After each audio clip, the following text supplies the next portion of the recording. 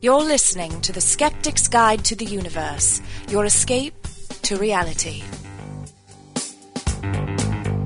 Hello and welcome to the Skeptics Guide to the Universe. Today is Wednesday, April 18th, 2007, and this is your host, Stephen Novella, president of the New England Skeptical Society. Joining me this evening are Bob Novella. Hey, everybody. Rebecca Watson. Hey, everybody. Jay Novella. Hey, guys. Perry DeAngelis. Righto. And Evan Bernstein. And our thoughts and our hearts go out to the families and friends of the 32 murdered students and people at Virginia Tech this week. Yes, absolutely. Really We're still a sad moment in American history. Still processing that senseless tragedy. Very unfortunate. I don't get how that stuff happens. I mean, someone has a broken heart. Why would they murder 32 people? Here's the story very, very quickly.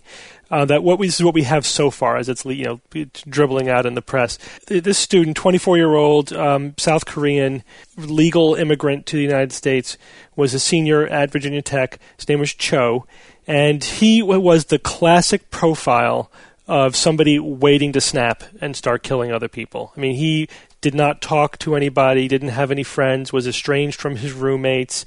He, in fact, had been writing very alarming and disturbing things in his English homework that he was handing in. The English teacher expressed concerns about him to the counseling center, apparently, as well as the university itself. And they felt that there was nothing they could do about it unless he actually made a threat. So this is, in retrospect, this was like every red flag that there is that this person was ready to snap. The police had to deal with him on 5 separate occasions. Right. But never criminal charges were filed. It's going to take a while to put the whole story together and to see, where the failures were that allowed this to happen. And also, what are there, 26,000 students at Virginia Tech? Honestly, you have to wonder, can you prevent something like this from happening at such a large school? But it seems that warnings were ignored. I also noticed that when events like this occur, a lot of the pop gurus, like to put their 2 cents in and sort of interpret it in line with whatever their own little philosophy is. The first one I heard after this one was Dr. Phil. Dr. Phil, who was very quick to blame the whole thing on violence in the media, like on video games and television. It's always that, though, isn't it? It's such an easy thing to reach for, Unless you're the Phelps clan, they blame it on homosexuality. They've already voiced their concerns. Yeah, if it were the late 70s or early 80s, they'd be blaming it on Dungeons and Dragons, perhaps. Right. You blame it on whatever your boogeyman is. The Scientologists are blaming it on the evil spirits inside all of us. The evil alien spirits. They've, I don't know if you guys have seen, but they've dispatched their little clan of helpers into Blacksburg to I'm sure they have. counsel people, a.k.a. induct them into their cult. Right. Well, people are vulnerable. Let's swoop in and they have a detector. Descend like vultures. Mm-hmm. So a very sad event, but let's move on to some other news. Actually, there was a little bit of an anniversary that we let slip by a couple weeks ago. This is actually March 29th, 2006 was a very important day for the Skeptics Guide. Do you guys remember what happened on that day? Jay lost his virginity. Other than that. Very close, though, Rebecca. Very close. Jay Actually, I was going to say, virginity. these two things are not related, by the way, in case there's any speculation out there. That was actually, Rebecca, your first appearance as a panelist on the Skeptics Guide. I should have heard the answer first before I made that joke. Your virginity, that was not very nice after all, are you? I take it all back. So to celebrate this, wow, it's funny that the guy that actually put this whole thing together is the person you insulted first. What do you mean? I contacted Mike, the owner and operator of SGUfans.net, and Mike and I talked about it, and we came up with some quotes. Some famous Rebecca quotes that we'd like to play now and laugh a little bit of the history of Rebecca on the SGU. So here is Rebecca on, what was it, the first interview, I believe. Joining us now is Rebecca Watson. Rebecca, welcome to the Skeptics Guide. Thanks. Good to be here. Now, was pretty lame if you think about it. Compare that Rebecca to our Rebecca. This is torturous. That was actually polite Rebecca, but that was polite Rebecca, right? Yeah. That was an interview, but Rebecca. Here's a clip of Rebecca on the first time she showed up as a panelist. So Rebecca is the Skeptic. She runs skeptic.org, publisher of the Skeptic calendar. She writes a great blog. I recommend it to everybody. Thank you very much. So we're happy to have you aboard. Thank you. I'm very happy to be here. Oh, you poor rubes. We were all so full of hope. In hindsight, it was a very sad day for the Skeptics Guide to the Universe. We had no idea. Tragedy that has unfolded since. That was the bait part of the bait and switch. That was actually my sister posing. God. That was your good twin, right? Because you're the evil twin? Yeah. And now this is what we get. Look, just shut up, okay? All of you. Here's one of my favorite Rebecca quotes. I won't mate with any of the true believers. It almost doesn't get any better than that. It's funny because it's true. I don't know. I like the penis one with the hand. That's my personal, maybe. That's my personal. What's the gay thing here? I'm looking at my palm. What do I... So what, the finger length? Are you holding a penis? Yes, classic. Oh, can I just say? Go ahead, Rebecca. This is really torturous for me. I can't even listen to the podcast after we finish it because I hate hearing myself. Oh. Well, I mean, thank you, but it's killing me. Go on. Sorry. Here's a funny Rebecca quote. Another funny Rebecca quote. I have evidence that shows that we are in imminent danger of attack from aliens, but you're going to have to wait until HarperCollins is releasing it in September. I remember that one. That was actually very funny. Thank you. I tried. And then there was one more thing. This is a message from Mike and and the people on the message board. Oh. Rebecca, you've been entertaining us on the Skeptics Guide for a year now. You've made us think while making us laugh, and that's more than anyone can ask for. On behalf of all your fans, thank you. It wouldn't be the same without you. Happy anniversary. Oh, that's really sweet. Thank you, Mike. Nice. And everyone. Mike's a good such guy. a sycophant. I love him. Well, thanks, Rebecca, for the last year. And since this is going to be your last episode, we thought we'd give you a good send-off. Yeah. Hey, now, wait a minute. Out, you bum, you. Well, you got the memo, right? Oh, the memo again. I think I forgot to mail it. Am I getting like a sorry. spin-off show? Like a Colbert Nation thing? No, thank you guys so much. The past year has been a lot of fun, and the podcast has totally changed my life. I can say that. Hopefully for the better. In some ways, yes. Yeah, no, for the better. Is that true, Rebecca? This podcast has changed your life? It has. Well, yeah, because the podcast reached a different kind of audience than what I was reaching with just Skeptic alone. Right. And we kind of combined forces and it keeps me on my toes too. In much the same way that, I try to make a blog entry every day, doing the podcast every week kind of forces me to keep reading the news and keep staying excited about skepticism, about critical thinking, and about communicating science to the public. And it's really gratifying to get the responses we get from our listeners about how we're helping them become better rational thinkers. So it really has been a fabulous year, and above and beyond all that, it's been awesome getting to know you guys, because I didn't know you, obviously, before I did the podcast, and I can genuinely say that I'm a better person for having known each one of you. So thank you.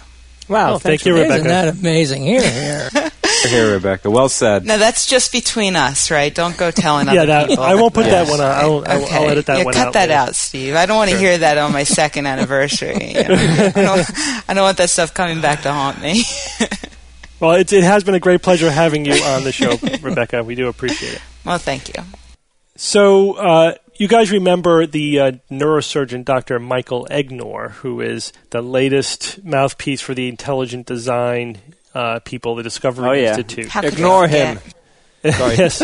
Yeah, I mean, his name is perfect. I mean, he's like, ignore him, ignoramus. He's ignorant. Just the puns are flying in the blogosphere. But he wrote an article attacking me. Can you believe it? Oh my God! Steve. The Discovery Institute website. Actually, I was quite honored. Now this is war. To be attacked. And it's incredible. So this is, as we discussed previously, this guy's a neurosurgeon who is an intelligent designer, creationist, evolution denier. And he has been saying a series of fairly ridiculous things. And the science bloggers, myself included, are having a good time tearing him apart. I wrote a blog entry a couple weeks ago basically talking about the fact that that his expertise as a neurosurgeon certainly lends no credibility to his opinions about evolution, and that isn't it pathetic that the Discovery Institute lines these people up? But Steve, his comments also lend no credibility to his occupation as a neurosurgeon. That's right. That's certainly true. Just for the background, his primary point was concerning information theory, which I want to talk about for a few minutes. But he was basically saying that there's no way that evolutionary processes, mutation and natural selection, can increase information, genetic information. And he challenged the scientific community to send him one reference that proves that evolutionary forces can increase genetic information. He was sent 3,000 references. So what he did was a very typical ploy, I call it the intellectual shell game, where he basically altered his demand without ever acknowledging that his initial demand was met. Now he's saying, well, show me evidence, assigned to a published paper that shows how much information evolutionary forces can increase over time. So now we're sort of shifting the claim to not that it cannot increase information, but it couldn't increase information enough to account for the diversity that we have. Now, so information theory is one of those areas that the intelligent designers like to talk about, primarily because nobody really understands what it is. It's kind of like quantum mechanics. It sounds really good, but nobody really understands it, so you could pretty much say any crap you want, and most people aren't going to know why it's wrong. Well, I wouldn't say no one understands it. The mathematicians who are working on it understand it, but I mean like in the public. Yeah, and it's not as counterintuitive as quantum mechanics. Well, actually, I disagree with that, Bob. It is pretty counterintuitive. Oh, yeah, but still it can be pretty counterintuitive and still not be nearly as counterintuitive as quantum mechanics, but it's semantics. It's semantics, and it's also the point is it's counterintuitive enough that you can really confuse people. And let me just quickly go over that. So the basics of information theory is just basically mathematical models that try to quantify how much information exists in a system or whatever. So it's how do you quantify information? And it's actually, it may not intuitively sound like a difficult problem, but actually it's a very, very complex, difficult question. And you have to define information very specifically in order to even approach that question. The problem with the intelligent designers is they never really define the word information. And they kind of sort of shift from one definition to another as needed in order to, again, play the shell game to avoid what's going on. So let me give you an example. Assume you have a text document, and it's comprised of, and I'm pimping this from a Skeptical Inquirer article. I can't remember the author, but it's 1,000 letter A's, just the letter A 1,000 times, right? That's one document. The next document is 1,000 characters, completely and utterly at random, a totally random sequence of characters. And the third document is 1,000 character essay on some specific topic, the effect of the papacy on the British parliamentary system, whatever. Which one of those three text documents has the most information in it? The question is, well, how do you define information? If you define information in one specific way that information theorists have, is, in other words, if you try to compress that information to the smallest amount of information necessary to completely describe what you have, that's one way to measure the amount of information. Now, you can compress the string of A's very simple, in A 1,000 times. That's all the information you need. It turns out the random sequence you really can't compress at all because there's no patterns. It is complete. You have to designate each letter because there's just no way to compress it. The essay, although it may intuitively seem as if it has the most information, actually there's patterns and repetitions and recurrences that you can use that in order to use some compression algorithm. This is actually what like zipping up a Word file does. That compress it to less, like maybe about 40 or 50% of like a 40 or 50% compression. So Steve, correct me if I'm wrong. What people are confusing in that specific case is they're confusing meaning with information. Yes, exactly, and that's what the intelligent designers do. And then they'll say, so when you show them that, well, yeah, there's gene duplication. Right? Here's a paper showing that this gene over evolutionary history has been duplicated. That's a doubling of the amount of genetic information. Therefore, that's an increase in information. And then they say, yeah, but it's not. Show me that it can have an increase in specified information or biologically relevant information, which is just against some arbitrary thing they're attaching to it to wiggle out of the evidence. And also, they're not defining information up front. So my point is, there's a lot of counterintuitive things about information theory. You have to very carefully define what you mean by information up front. And the intelligent design people are using that confusion to play this shell game and to constantly migrate their demands around whatever evidence they're being offered. But the bottom line is, genes do get duplicated. And even chromosomes can be duplicated. And mutations increase the amount of variability in the information that's there. And then natural selection can provide that information with non-random specificity, biological relevance, right? That's the two-step process, mutation and natural selection. And also, scientists have actually seen gene duplication. They haven't just, inferred gene duplication because these two genes they're kind of similar. Maybe they're the products of gene duplication. They've actually seen it by using yeast, and they put yeast in a medium with very little sugar. And after hundreds of generations, the hexose transport genes had duplicated. So they observed this. Yes. And then some of the duplicated ones had mutated even further. We could put a reference to that specific experiment on the right. site. Well, they've seen yesterday, Bob. Just yesterday, I found an article that was actually published in the Proceedings of the National Academy of Sciences, showing that 24 of the genes that make up the bacteria flagellum are all descended from a common ancestor gene. That those 24 genes are the product of gene duplication. So you had one gene that, over the course of evolutionary history, became 24 different genes, and that they went on to evolve, differences that added to the different components of the flagellum. So you can actually reverse engineer, if you will, the evolution of the bacterial flagellum. What a coup! What a coup that is! What a coup! Awesome. This is the reason why this is especially poignant is because the bacterial flagellum was one of the primary examples used by Michael Behe as an irreducibly complex structure. Well, we've reduced it all the way down to the progenitor gene. It completely demolishes the whole notion of irreducible complexity and shows very specifically how evolutionary forces can increase genetic information over time. Case closed. Well, along those same lines, you think Behe will release a statement now, Steve, saying, I guess I was wrong about irreducible complexity. I'm moving on to other ideas? I doubt it. But we'll see. I'll be more than happy to give him credit if he does that, but I'm not holding my breath, as Rebecca says. Now, in Egnor's response to me, he again, he moves back the goalpost and makes his demand for how much information could be increased. And his second point is one of the most ridiculous defenses of intelligent design or attacks on evolution that I've ever heard. And the fact that it's coming from a neurosurgeon is frightening.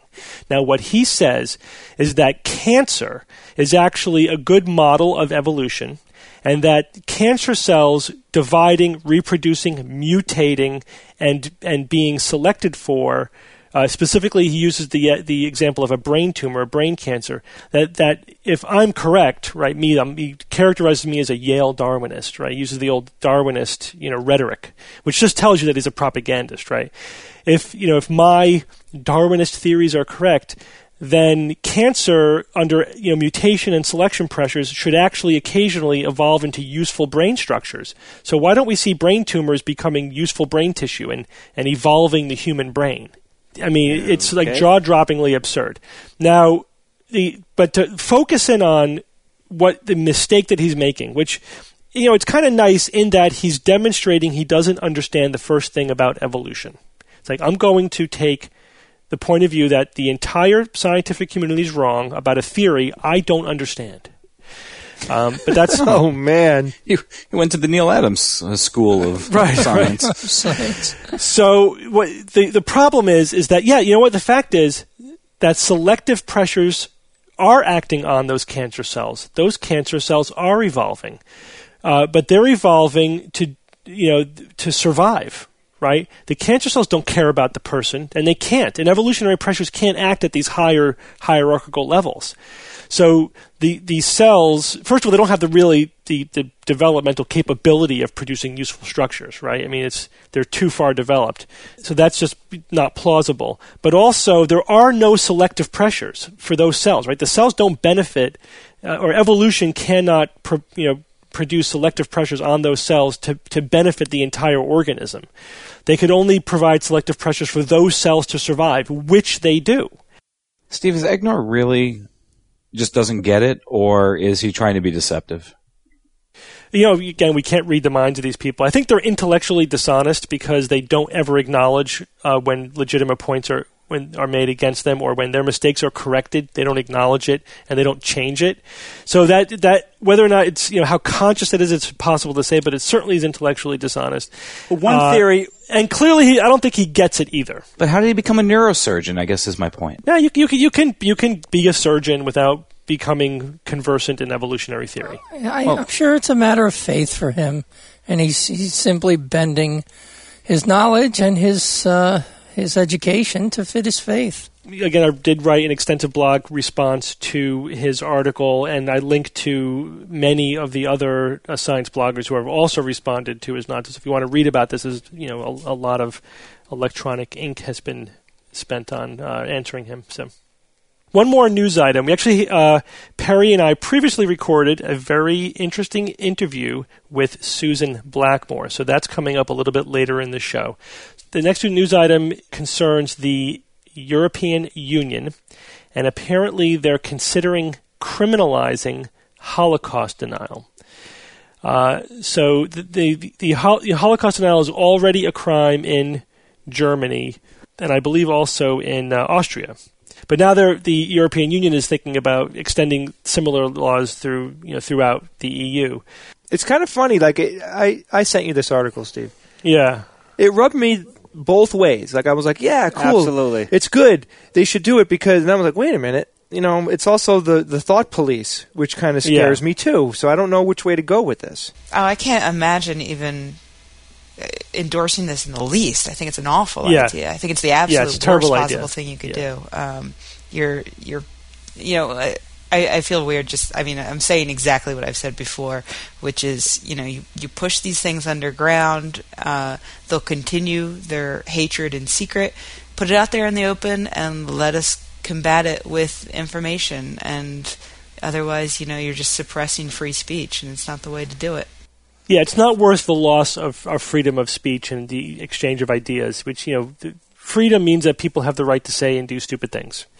And you can't criminalize every act or thought of stupidity. It is the thought police. And also, by outlawing it, you kind of give it a certain credibility, almost countercultural credibility. Yeah.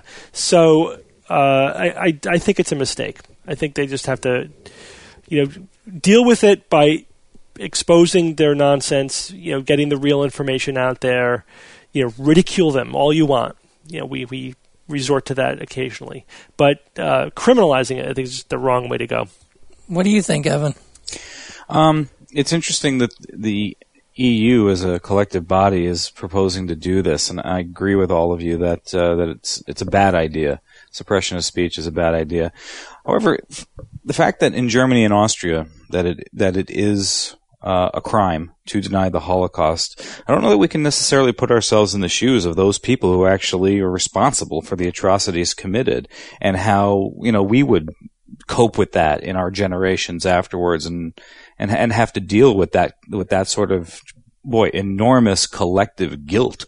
I think we can, though, because I think we can well enough to have an opinion on this, because you shouldn't be making those kind of decisions from an emotional standpoint. You should be making them from a logical standpoint and looking at what is going to be best for the country and for the society going forward.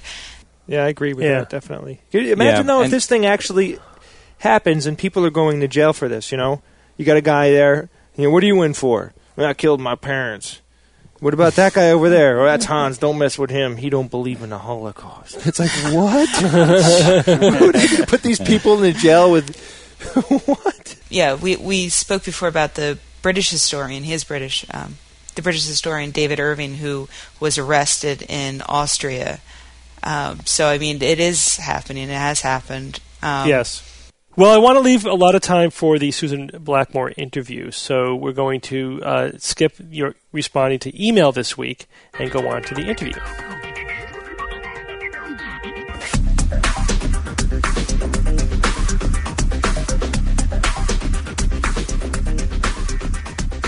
So joining me now is Sue Blackmore. Sue, welcome to the Skeptics Guide. Thank you very much. Susan Blackmore is a psychology researcher, and you did you got your degree from Oxford University, and you've written articles and books on many interesting topics: memes and consciousness and parapsychology. I wanted to start out tonight just talking about consciousness. This is, I'm a neurologist, in case you don't know, and this is a very interesting topic. We've had other guests talking about this, and I see this as one of those, nebulous areas in science where the science of consciousness is not well understood, and that opens the door for a lot of pseudoscience, basically, that people can insert into the unknown whatever they wish. And you have some very interesting ideas on consciousness. If you could just start out by telling us what you think consciousness is. I haven't a clue what it is. It's this. It's whatever you're experiencing now. Nobody has a very clear definition of consciousness, but I think the consensus now is that we need to start from Thomas Nagel's famous question, what is it like to be a bat? The idea being, if there is something it's like to be a bat, that's what we mean by consciousness, and if there isn't, then it's not. So if you ask, what is it like to be this pair of glasses I'm holding in my hand? Well, presumably nothing. So it's that we're trying to understand. How can a brain be the source of, or explain, or account for, or give rise to subjective experience? That's the big problem for science. And my own thoughts about it are that we must have something fundamentally wrong in our conception of consciousness to lead us into such a difficult problem where it appears scientifically to be completely impossible. Yeah, and I've read a lot of what you've written about it. One of the points you bring up is that there are those who think that it's really a pseudo-problem, that, and I admit that I kind of may still fall into this camp, that we may be making more of a problem than it really is. So my question is, why does consciousness have to be this thing? Why does it have to be something? Why isn't just the ongoing activity of the brain sufficient to say that it's just the label that we're attaching to that neurological process? Because it's impossible. Well, it's not impossible. It's very difficult in the way most of us think about what a brain is, what it's made of, how it works, to jump from that to the experience you're having now. I mean, look at something in front of you. What are you looking at now? My computer screen with your website on it. Oh, fine, okay. So you're looking at that. You're experiencing it in a unique way. Only you know what that experience is like. You can't share that with somebody else. There are subjective qualities. How can that be, as you just said, the ongoing processes of the brain? It doesn't seem to be the same kind of thing. It doesn't seem that we can make the leap between matter and subjective experience. And then you've got another whole lot of problems. It feels as though you are having those experiences, and there is a you who is having them. But we don't scientifically know what a you could be. There's a brain, and there's a body, and there's a person, and there are behaviors. But what is the you who's having the experience? That doesn't seem to make sense either. And then there's another problem that when you think about it that way, there seems to be me having the experiences. Well, I can experience what I'm looking at, what I'm touching, but I can't experience the digestive processes in my tummy. I can't experience most of the processes that lead up to me experiencing a room, being able to see the pink chair over there and the black television over there. That's another problem that we don't know how to solve. What does it mean that some brain processes are conscious and others aren't? Is there some kind of magic in them? All of these natural ways in which we talk about it make what you said, although it sounds right and probably is in some sense right, that consciousness just is the ongoing process of the brain. But we have to solve those problems, and we're not anywhere close, I would say. Can I just go back to the point you made earlier about people clutching at straws and so on? It's because we have this extraordinary mystery, yes, it is open to people to say all sorts of, other ways. The scientists are getting on with trying to understand the neurophysiology, the neuropsychology, all sorts of other things that go into trying to understand consciousness. And all around are people coming up with things that they think are solutions. Quantum theory, spirits and souls, other dimensions, vibrations in a non-existent ether. Endless things that people come up with. But I can understand why. Because the mystery is really difficult. You then said, well, lots of people think it's a non-mystery. I think that's right. I think somehow we have to see why it isn't the kind of mystery it appears. But that will mean dismantling a lot of the ways we normally talk about consciousness. Now, I do agree with that, and I admit that my bias is that I'm approaching this as a neurologist. I'm trying to understand it as a brain function, and I'm very compelled by a lot of the research. For example, we've pretty much identified a part of the brain that gives us a sense that we are inside our bodies. And when you stop that part of the brain from working, either pharmacologically, and now we can do it electromagnetically, then people have a sense of floating outside their bodies. I know, isn't it wonderful that it can be done now? Right, and it's so to me that says, okay, well, this sense that I have that I'm inside my body, which seems to be a kind of a critical component of my just sense of existing, can be localized to a very specific part of the brain. Well, what if there's just a dozen or so of those kinds of processes that collectively give me this experience that I exist and have a stream of consciousness? Do you think that at some point we will have some sufficient neurological explanation of all the components that make up consciousness? I was about to say yes, but when you said the phrase "make up consciousness," then I start to disagree. That phrase itself implies that consciousness is a kind of thing composed of components that, when we understand them all, put it together, and we'll have understood this thing called consciousness. And I suspect there isn't anything called consciousness. And what will happen when we understand all these things is that we will have peeled off all the layers until we see that there isn't anything called consciousness at all. But that's just my view. That's not really answering your question. Your question about the research on out-of-the-body experiences, of course, is particularly interesting to me because it was a very long out-of-the-body experience, extraordinary experience that started me off as my career in parapsychology in the first place. And I've always been interested in it. And now that we know which parts of the brain are involved and how to induce the experience, it's fantastic, things that I thought earlier on, that there must be such brain places and so on. It's fantastic to have found them. That is great if you want to understand the origins of near-death experiences, out-of-body experiences, and so on. But it leaves the nature of consciousness untouched in a sense. Yes, we know that doing something to the brain changes the kind of state of consciousness we're in. But how can a little bit of the left temporal lobe, whatever, be what it's like to feel as though you're floating above your body? Again, we have this kind of mind-body gap, the hard problem, the problem of explaining one with the other, explanatory gap. Yeah, I wonder if it's really, the explanatory gap is more of just a gap in having the correct words to express the concepts that we're sort of dancing around. Exactly, that's exactly what I think. But we have to then find a way to have other words and other ways of thinking about it, and that's really challenging and fascinating. What are the new words going to be like? What are we going to say? I think it takes more than new words. I think actually it takes new ways of experiencing the world.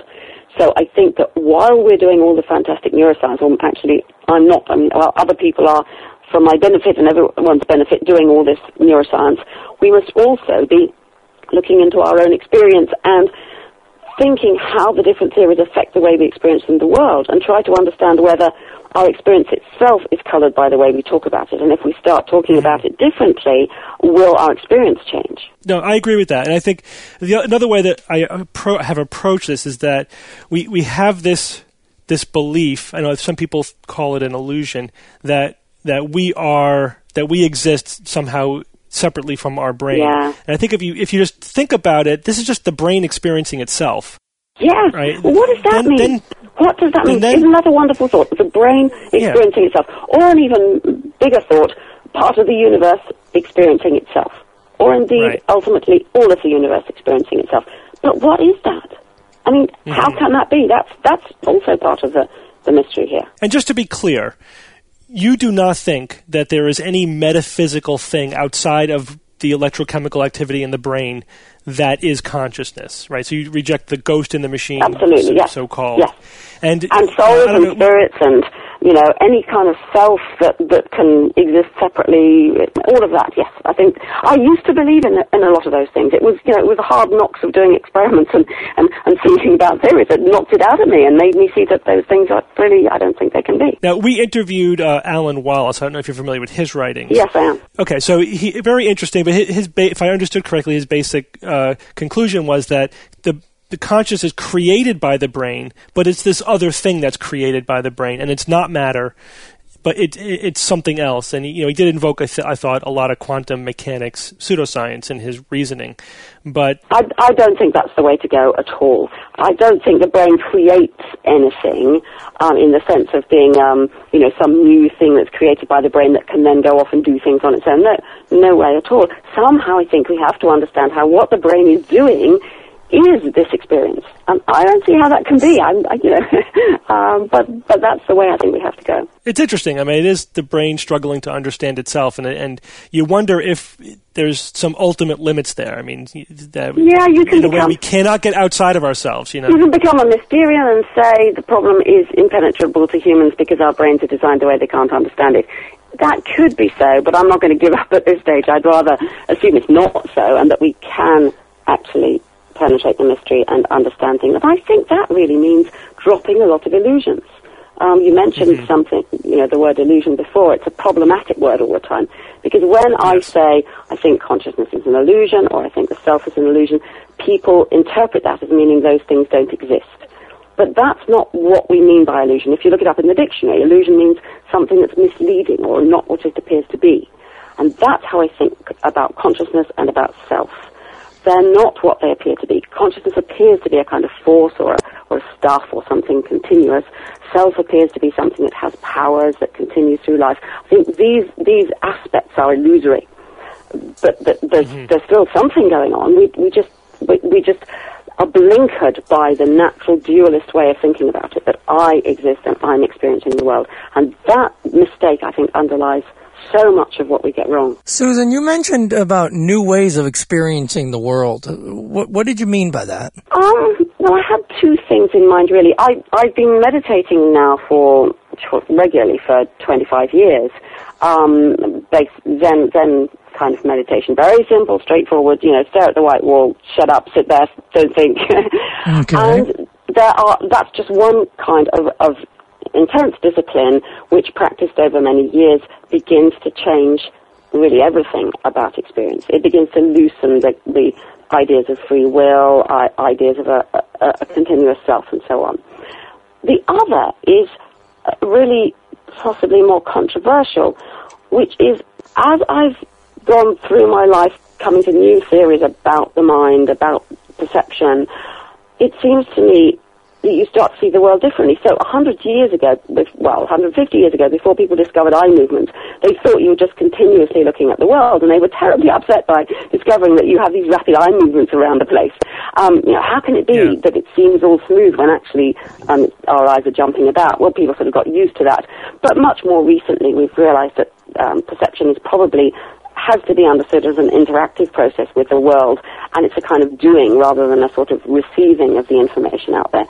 So I try to see the world through the eyes of the different theories that I'm trying to understand, and that can have some bizarre effects. I think vision can change quite considerably when you start to think of it in a different way like that. I think another sort of classical way that medicine and neurology has attempted to understand how things work is by seeing what happens when they break down. So, as a neurologist, I've actually personally experienced in various times, Perry has personally experienced, and I've also examined many, many patients who had some state of consciousness that was imperfect. It was broken down.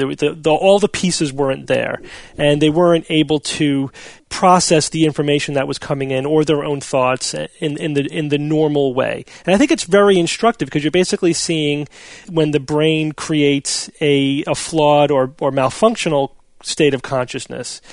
And I think it tells you a lot about that. There are different components to consciousness because when some of them are missing, you get something sort of less than what we think of as consciousness. Yes. I've just watched my mother descend through the most awful depths of vascular dementia. And even a year ago, I went on a little trip with her and my sister, and she wasn't too bad and was still my mum. And she died last month, and for several months before that was not my mum. She couldn't speak properly anymore. She couldn't recognize people anymore. Her world had shrunk to something incomprehensible that I couldn't see. I found the process, as you said, extremely instructive, painful, heart-rending, drags at the claws of what it is to be human. And one thing that really struck me one day, I was sitting there with her and she was all sort of shriveled up in her chair and unable to understand much, and I thought, I don't understand how people can go on believing in a soul or a spirit when they see the reality of human life. I could have all these, deep feelings about my mother dying while just knowing she is a biological machine, evolved like the rest of us for no reason at all, through natural selection, lived her life, and is now at the end of it. That makes sense. And I was really struck by the thought that an awful lot of people, most people in the world, somehow can see that degeneration and still believe there's a soul in there somehow. I don't understand that. Yeah, that's always seemed very incongruous to me as well. Almost like a QED kind of moment. It's like this, it kind of dissolves any sense of the ghost in the machine, that there's a spirit separate from the sophisticated meat that we are. And I want to use that experience not just to think about neurological breakdown and so on, but about, for me as a healthy person in the middle of life doing lots of things, it's the same. It's not, you were implying that there are, fully functioning states and broken down states. Of course, to some extent there are, but then there's so much variety. And in a sense, they are all based on the same thing of a biological machine without a self inhabiting it. And I think it's important to take those kind of experiences and apply them in your own life while you're still fit and healthy and see that there's nobody in there now either. There's nobody inside here, this body speaking now, making this podcast. There's not somebody in here who's doing it. Right, and yet the sense that there is so compelling. It goes away gradually. I would say it's still there for me, it hasn't completely gone away, but it's certainly weakened. And for me, the sense of free will, which I think is one component of all this, has completely gone away. If you keep on at it hard enough, eventually these illusions will sort of dissipate. And you found that a liberating experience? Oh, yes, but that doesn't quite do it justice, if you like, because liberating kind of sounds like it's rather dangerous. It might be, now I'm free to go and do any old stupid thing, and it isn't quite like that. But liberating in a sense of that, I think it's liberating from a lot of burdens of confusion and guilt and inner fights about what you should and shouldn't do. So in that sense, liberating, yes. Can you tell us a little bit about your own out-of-body experience, Susan? What, the first out-of-body experience I had all that time ago? Yes, the one that sent you on your journey into pseudoscience. Yes, I don't know how much to say. I could go on for hours about it. But it happened in my first term as an undergraduate in Oxford. I was, thrilled and absolutely loving it at Oxford, getting up for 9 o'clock lectures and then staying up half the night and drinking port in colleges and running the Psychical Research Society, smoking dope, generally having a wonderful time. And one night we'd been doing a Ouija board session for many hours. I was extremely tired, went back to a friend's room to smoke some dope. And I was sitting there listening to some music, I don't know what it was, but probably Pink Floyd or Grateful Dead or something, and going down a tunnel towards a bright light. And I was really engrossed in this tunnel until one of my friends said to me, "Where are you, Sue?" And I sort of thought, well, I'm in a tunnel. I can't say that. They'll think I'm stupid. And where am I? I know I'm in Vicky's room. And as I tried to think about where I was, it was as though everything cleared, like becoming lucid in a dream, or like waking up, really. Everything became clear, and I was looking down from the ceiling and looking at the three of us sitting in the room. And I said, I'm on the ceiling. And one of the other friends said, it's astral projection. And from then on, kept talking to me. I think if he hadn't been there talking to me, I would have, like most people, got frightened and the experience would have ended straight away. But because he kept asking me things, I kept talking, and I could watch the mouth down below answering his questions and saying, I'm going towards the other corner and I'm going out of the building and whatever, while watching it all disappear into the distance as I went away. I went on travels. I went to try and test things. I went to look at things. I became very small. I became a flat sheet floating up on the waves of the sea. I tried to get back into my body and failed, and that was when weird things began. And I went into a tiny, tiny speck and got very frightened, and so tried to get bigger. And then I got bigger and bigger and bigger and became the whole universe. Now, I know that you can laugh and say that sounds silly, but actually I later discovered that becoming one with the universe is absolute central, classic part of mystical experiences. And really And there's a part of your brain that makes you feel that. And as I think I said recently on one of our shows, I had a patient who would have that kind of sensation whenever they had a seizure. I mean, so that's clearly, for whatever reason, there's a part of the brain that does that. I don't think so. I mean, we'll find out more as we go along, but I don't think so much that's a part of the brain thing. The out-of-the-body experience is, and that's where you've got the control of body image and so on. I think this insight is probably more large parts of the brain, or, not just like a little area that produces this.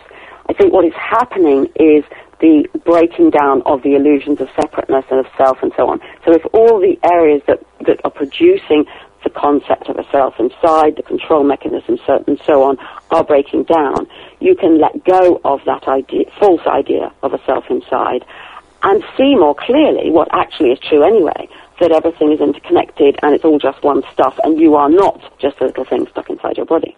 Now, I must be clear about this. I'm not saying that you are something else that leaves the body and goes off.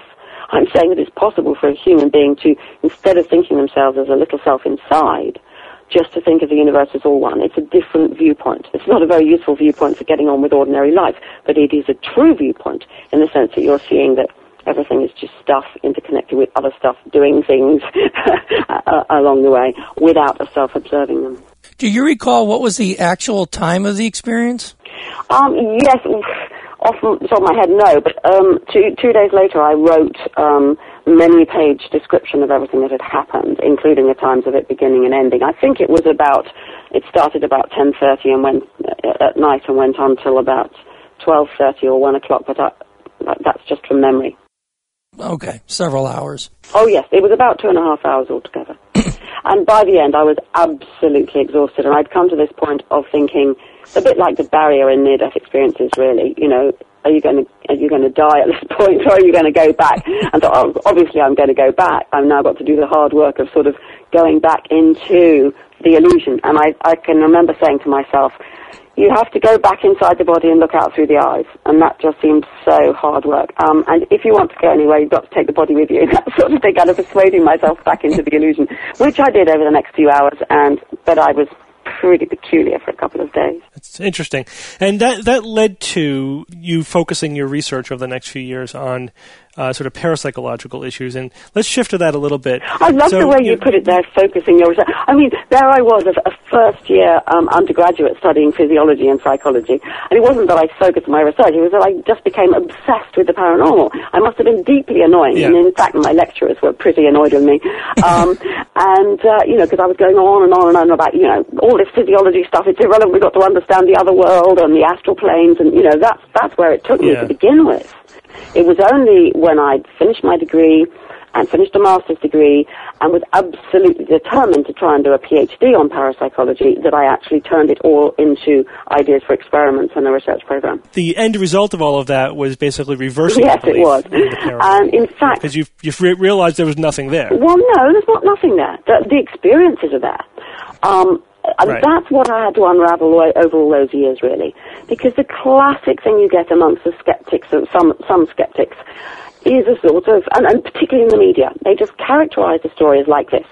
Take near-death experiences, take out-of-the-body experiences, take visions of, whatever it is.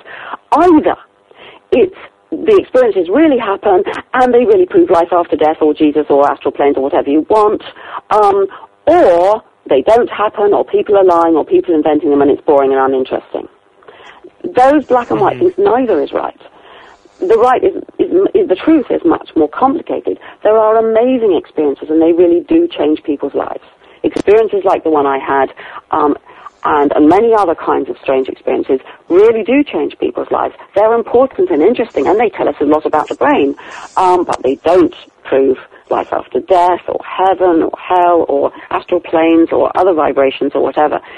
So it's finding a way between those that's interesting, and that kept me occupied for nearly 30 years. Yeah, I agree. I think that the skeptical movement has matured in the direction of trying to explain this as a psychocultural phenomenon.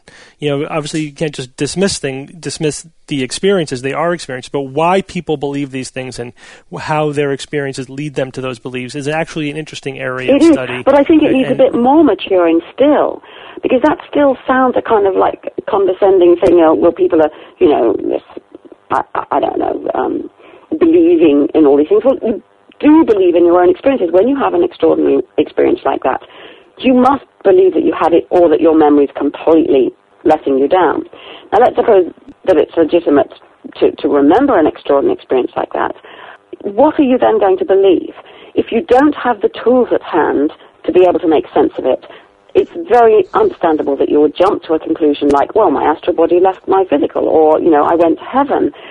What we need is better tools for thinking about these things. So the work we were talking about earlier that shows which parts of the brain can be stimulated to produce out-of-body experiences, when people know that, it helps them to understand their own experience. A good example is actually sleep paralysis. I found in some of my research, when you ask people to send you descriptions of weird experiences, a huge proportion of them are actually sleep paralysis, where you're paralyzed in dreaming sleep anyway, but normally you don't realize that because you're asleep and it's well kept separate from waking. But if that separation mechanism goes wrong, you can wake up and you are paralyzed. Literally, you cannot move except for your eyes and your breathing. And it can be absolutely terrifying. If you don't know what it is, it's not surprising that you jump to the conclusion that you've been hagged, or the Kanishibari's got you, or whatever the local sleep paralysis myth in your culture is. Now we've got the science, we can explain to people, this is called sleep paralysis, this is how it works. That then changes their experience. And they can better understand it, they're not so frightened, and it's fantastic. It's really one of the few things I feel I've done some good is helping people to understand sleep paralysis as a natural phenomenon. But we shouldn't laugh at people for having other beliefs, because if we can't provide a better scientific explanation, people are going to come up with something else. No, absolutely. And, I treat patients who have sleep paralysis. I've actually had it myself. And explaining to them what it is neurologically, they have a profound sense of relief that they actually understand what's happening to them now. Because before that, they were perplexed and grasping for whatever explanation the culture has to offer. So I absolutely agree. And I also agree that we need to not ridicule or make fun of people for having experiences or for believing. Although we do honestly reserve criticism. Sometimes we make that criticism satirical or humorous for people who aren't just having experiences or grasping at beliefs, but who are claiming to do science, that are thoroughly position themselves within the scientific arena, but are just doing bad science. And I think that bad science deserves to be criticized. So do I. And please, I'm not a softie when it comes to criticism. I was trying to make a point particularly about people who have powerful experiences, and sometimes the skeptics throw the baby out with the bathwater there. But if people will go on to me about, of course there's a soul, I know there's a soul, you can't experience any other way anyway, I know there's God because I've experienced him personally, I'm just going to tell them, I think that's rubbish. I think that's, illegitimate conclusions you've jumped to. And as you say, when people are claiming to do science, when they're just leaping illogically from one thing to another and inventing unnecessary theories, let's be as critical as we can.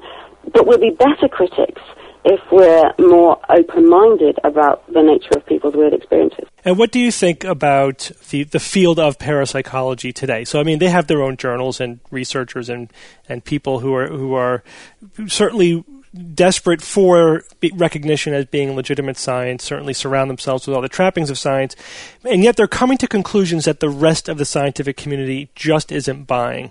If you could, why do you think it is that systematically there is this subset of researchers who are creating what they interpret as positive evidence for, say, psi phenomenon example, when the rest of us don't buy it? Why is that? Well, first of all, I must say I am not up to date with the state of parapsychology today. I found it very difficult to get out of parapsychology because, in so many ways I loved it. I had so many friends in the field and so on, and the media associated me with it endlessly, and I had to make a kind of big effort and make a clean break from it, and I've not kept up with the literature. and I don't really know what's going on now. So I'm speaking from my knowledge of it 5, 6, 7 years ago.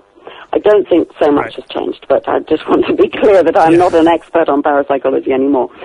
I am glad that parapsychology is going on. We must have parapsychology. It's important. It's important because a huge proportion of the population believe in paranormal phenomena. If they were true, they would be of enormous importance to all of science, really, particularly to psychology, physiology, and physics. So it is worth going on doing them, and I'm glad people are. Now, why do they come to the conclusion that there are psi phenomena when the massive science, the rest of the science is against them? Well, it's possible because they found something, some peculiar little quirk that's misbehaving in there, and one day we'll understand it and they'll be proved right. I think more likely it is, as it's always been in parapsychology, a mixture of bad statistics, bad experimental design, bad logical conclusions, a little bit of cheating, and an awful lot of self-deception. Mm-hmm. I've seen all of those things. In my many years in parapsychology, I saw all of those. The most depressing, by far, is the very, very small number of people who actually cheat. And one of the most distressing times that I had in my whole life really was revealing cheating going on and realizing that a whole mass of data were just not reliable. And in a way, that's colored my whole view of it because it was such hard work finding that out. Every time major cheating episodes in parapsychology have been discovered, it's been far more work for the person to uncover them than it ever was to do the research in the first place. And you don't know without doing that kind of level of deep, hard work whether there's a lot more of it going on if only you would put that effort in. I still think it's relatively rare, but it's enough to colour the whole field, and that's rather depressing. When you were trying to bring more rigor to the studies, Susan, did you find a lot of resistance from the community? No. Generally, there were some, obviously, there are always some, complete pig-headed types, but the vast majority, I would say, wanted to find out the truth. I mean, people want their own theories to be true, of course, but on the whole, there was a lot of cooperation. Particularly, I remember after the early Ganzfeld results, the fantastic results, and then the problems that I discovered, and then Ray Hyman and Chuck Oniton got together. Ray Hyman, a well-known skeptic, and Chuck Oniton, the most successful Ganzfeld researcher, wrote papers together that, totally giving opposite opinions, and then we had a meeting to get together and decide, okay, the skeptics need to say, what is required of you parapsychologists that will convince us? And the parapsychologists had to come up with a design that the skeptics would say, this will convince us. And this was the right way forward, I think, to come to some kind of agreement about both sides as to what would satisfy them. In the end, it didn't work out as well as we'd hoped. The automated Ganzfeld was done, but there were all sorts of problems. But I would say that was one of the most public examples of cooperation. But generally, I would say people were cooperative. I mean, some hated my attitude, but most of it, it's just that's science, isn't it? You get in there, you argue, you try and clear up arguments. Like any other science, I would say. Right, and just for the audience, the Ganzfeld experiments were experiments in remote viewing, where the subjects were trying to guess which of its target images the subject were viewing. And we talked to Ray Hyman about this as well. Very interesting, set of data, and it shows a lot of the patterns.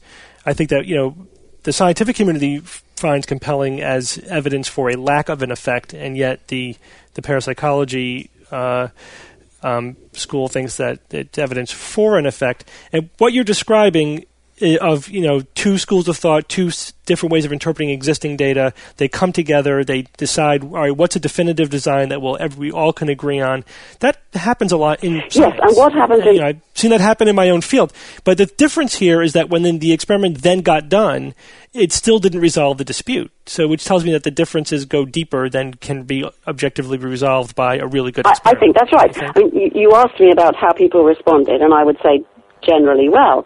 But what you've described there is a reason for doubting the existence of paranormal phenomena. Doesn't prove they don't exist, but if they were there, what would probably happen is that the arguments would go on and on until somebody found some more reliable way of producing paranormal phenomena, and then all the arguments would collapse. People would at last have something to work on, theories would zoom ahead, people would start testing things, the field would expand and grow, and more people would be drawn into it, and all sorts of exciting implications would be found. That's never happened, and my guess is it never will happen, because there aren't any paranormal phenomena. And yet you say that you're happy the research is ongoing, but how long should it go on then before we say, okay, this avenue... As long as 60% of the population of the United States of America believe in telepathy. I mean, as long as people are going on believing in it, just imagine the situation where people who, like people all over the world, believe in astral bodies, believe in telepathy or whatever, and the scientists say, we're not even going to look. I mean, that would be preposterous. As long as there are scientists... But the scientists are saying, we have looked. Isn't that different? Saying we have looked and it's not there is different than saying we're not going to look? You know, I wouldn't, if I were a grant-giving operation, I would not give lots of money to this. And indeed they don't. Mm-hmm. And if I were a scientist, well, I am a scientist, I don't think it's worth doing. This is why the field is so tiny. Because people like me get in there with all these ideas, try them out, find we're wrong, get out and go and do something more productive. But I still would stand by the few people who want to carry on and say, good for you, you know? There's a teensy chance you're right. Good for you. That's what science should be like. Yeah, so I just want to separate a couple issues here. I certainly agree that scientists should go in whatever directions they are compelled to go in, and certainly exploring some unusual, low probability, high yield areas is reasonable as long as we're not putting too many resources into it.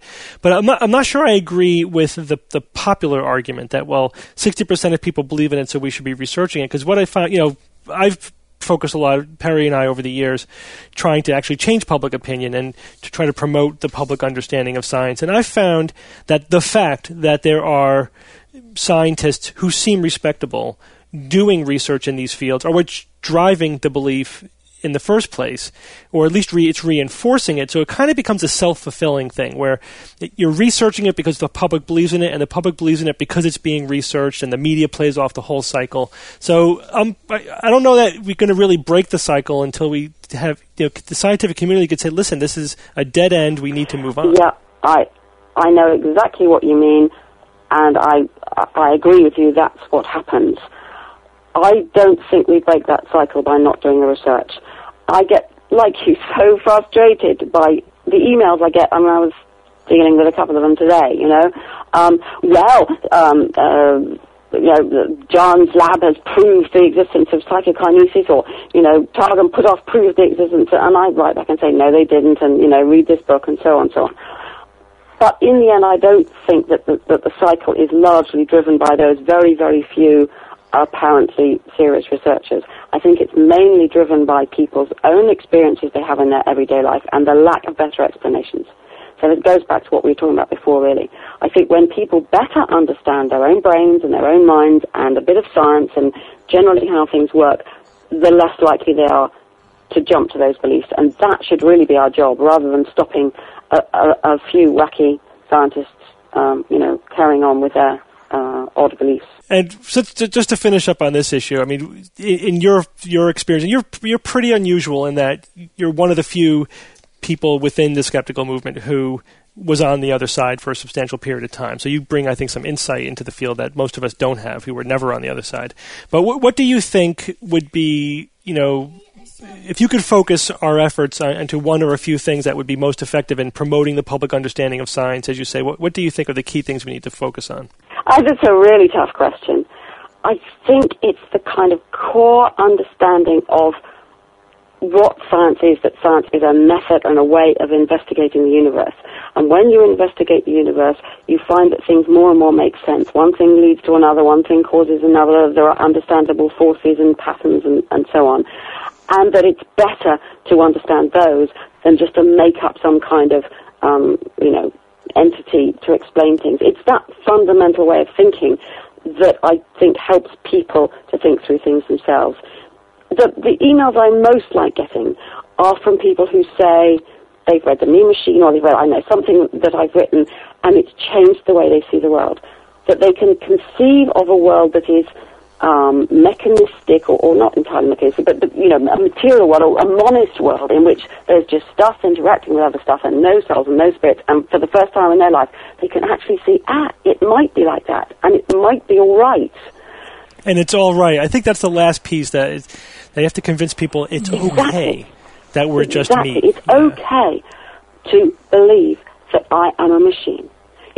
I can be a machine and love and care about things and be kind to people and have some kind of moral standpoint. I can do all of those things while knowing that I'm a machine that got here by evolution.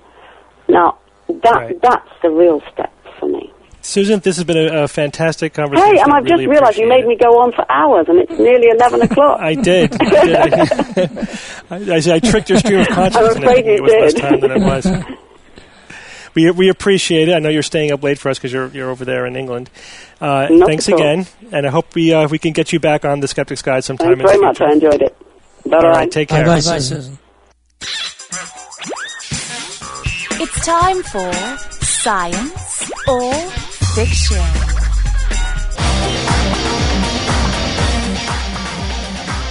Each week, I come up with 3 science news items or facts, 2 genuine and 1 fictitious. And I challenge my panel of skeptics to tell me which one is fiction, which one is fake. Are you guys all ready for this week? Yes. Yes, no. Rebecca is too. Yes.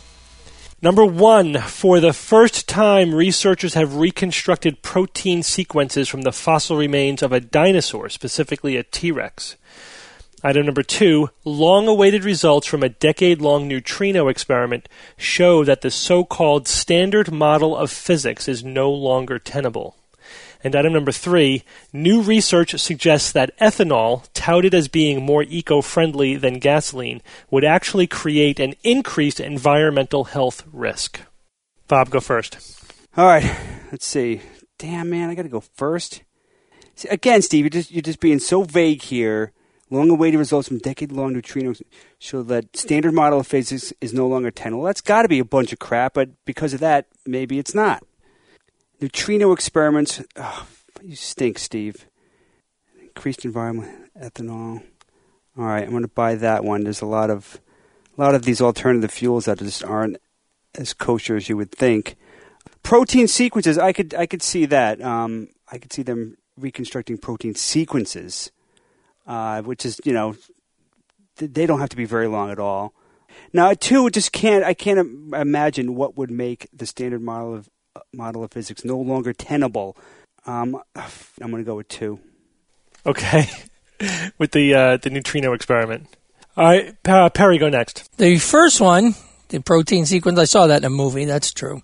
Jurassic situation. The old movie defense. That's Jurassic accurate. Situation. Jurassic situation? Of course. Like 3 and Jurassic situation on 3 too. separate occasions, I said. Actually, that was DNA, not protein, but go ahead. Don't start confusing people.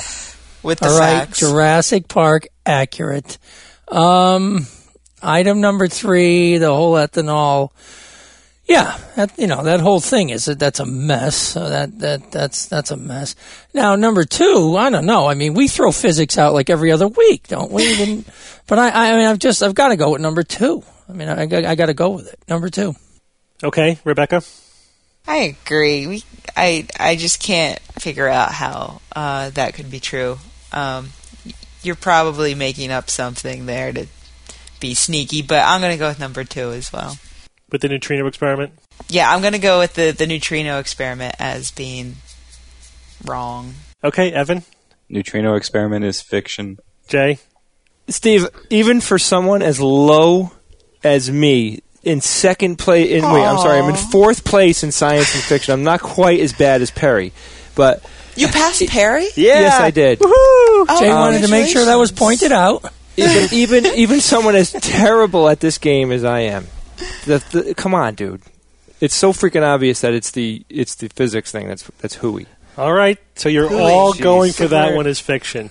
That's right. All right. Well, that means that you all agree that for the first time, researchers have reconstructed protein sequences from the fossil remains of a dinosaur, specifically a T-Rex.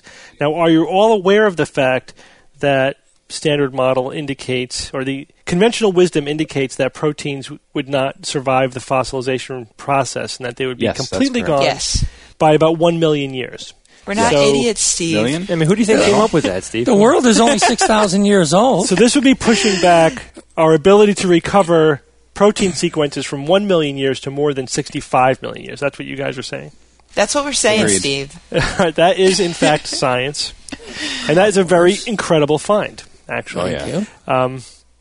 And even beyond that, so they were able to, and it was from a T-Rex, they were able to get some protein.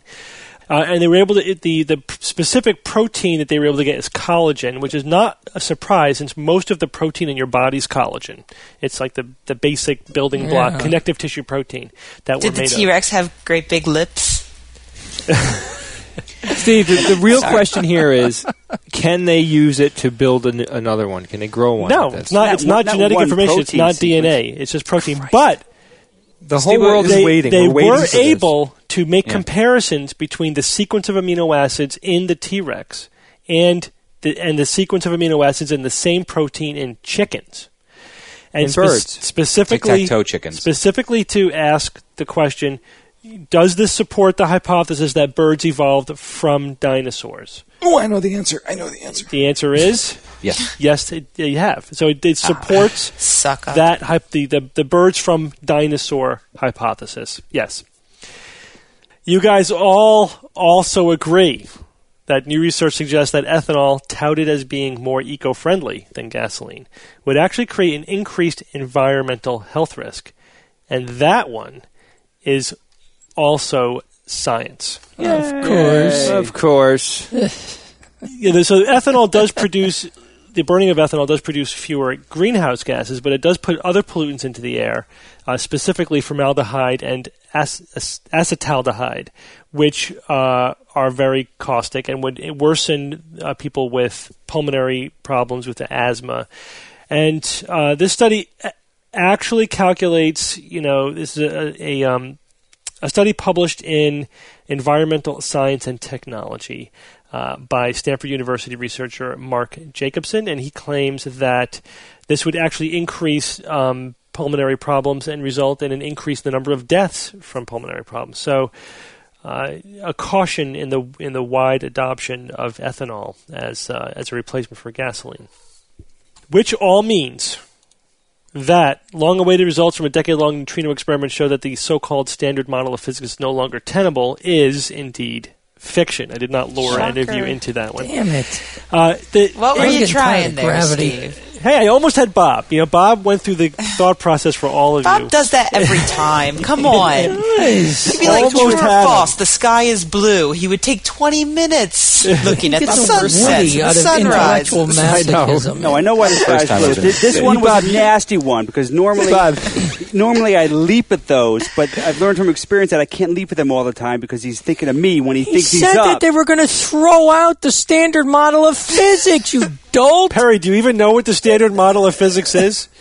Of course I do. I told you I was getting pretty sick and damn tired of gravity. Well, actually, we're stuck with it. It has to do with the fundamental particles. That there are 16 fundamental particles with antiparticles, and there was a neutrino experiment. It took 10 years. It was a decade-long neutrino experiment, and the results of this supported the standard model. So it was the opposite of what I said. So the standard model is secure for now, and physicists were actually waiting on this experiment because they didn't know which way it was going to go. It could have cast doubt upon the standard model, Well, but I don't know. Couldn't they maybe have done a little tweak or something? I don't think it would just throw out the whole, the whole thing. No, of course not. Not throw out the whole thing, but they're specifically what the article says is that they were waiting to find out about a so-called sterile type of neutrino with very unusual properties. Right. And it says the existence of sterile neutrinos would have thrown serious doubt on the standard model. But it didn't. Physics schmizics. So we all beat you, Steve. We all won. But it was not as wacky crazy as it may have sounded. But Steve, don't try to cover. Fiction. We kicked your butt. No, will you please? God, you were crushed. I'll make up for it next week. Now, Evan, you've informed me that you have somewhat of a special puzzle this week. Can you tell us about it? Yeah, but should we deal with last week's puzzle first? But of course. Okay, so here is last week's puzzle. I asked the following.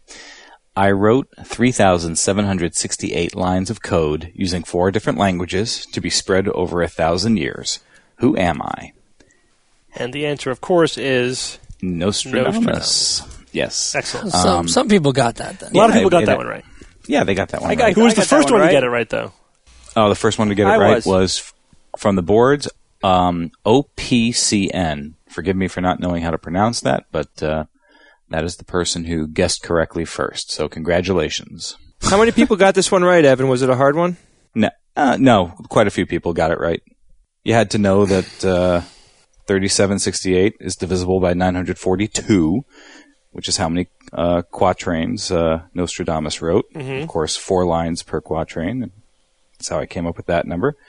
He wrote them in 4 different languages, and to be spread over 1,000 years refers to the 10 centuries that he broke them up into, and I guess presented them. So there you go. That was a good one. Pretty good. Pretty good. Now, this week is an audio puzzle. That's right. So let's hear it. Let's hear it. I'll ask the question first, though, or tell you what you have to do. You have to identify who the person is speaking. All right? It's you. So who is speaking? Right. Sounds like heaven to me. Here it comes. I'm queuing it up now. We're absolutely determined that we are going to revolutionize this country and get it out of the fossil fuels era, whether we have to drag it kicking and screaming or what we have to do. Its time has come. What we want to do with this update, March the 1st, year 2007, we're looking at July the 10th of the year 2007 as our target date to do this. We're not promising we will do that. We never have promised that we would do that on any specific day or time, but we are determined that by May the 1st, we have all the witnesses that we need, we will indeed march toward July the 10th, 2007 to have our free electricity demonstrations. We will be scurrying like crazy to make it all happen, but we're not about to plan on doing that without the proper support of the people themselves in order to make it happen.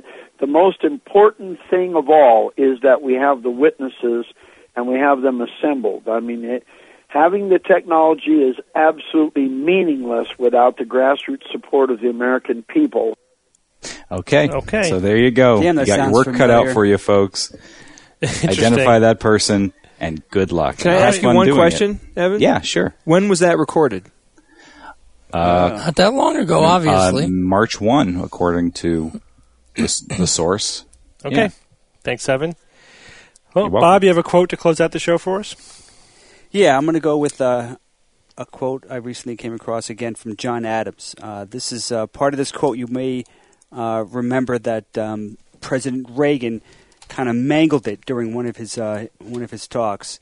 What John Adams said was that facts are stubborn things, and whatever may be our wishes, our inclinations, or the dictates of our passions, they cannot alter the state of facts and evidence.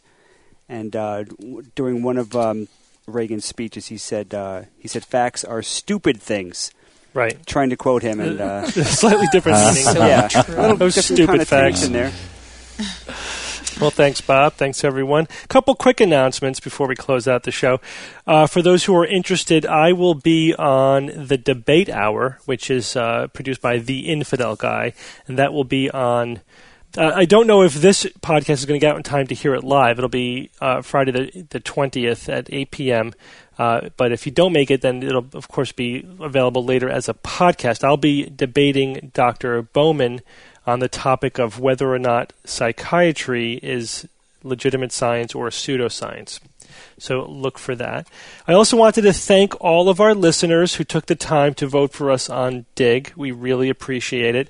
We are now the #1 ranked science podcast on Dig, thanks to the voting of all of our listeners. So again, thank you. And thank all of you for joining me again. Always a pleasure. Oh, it was. Thank you, Dr. Steve. Thank you all. Episode. Take care, and until next week, this is your Skeptic's Guide to the Universe.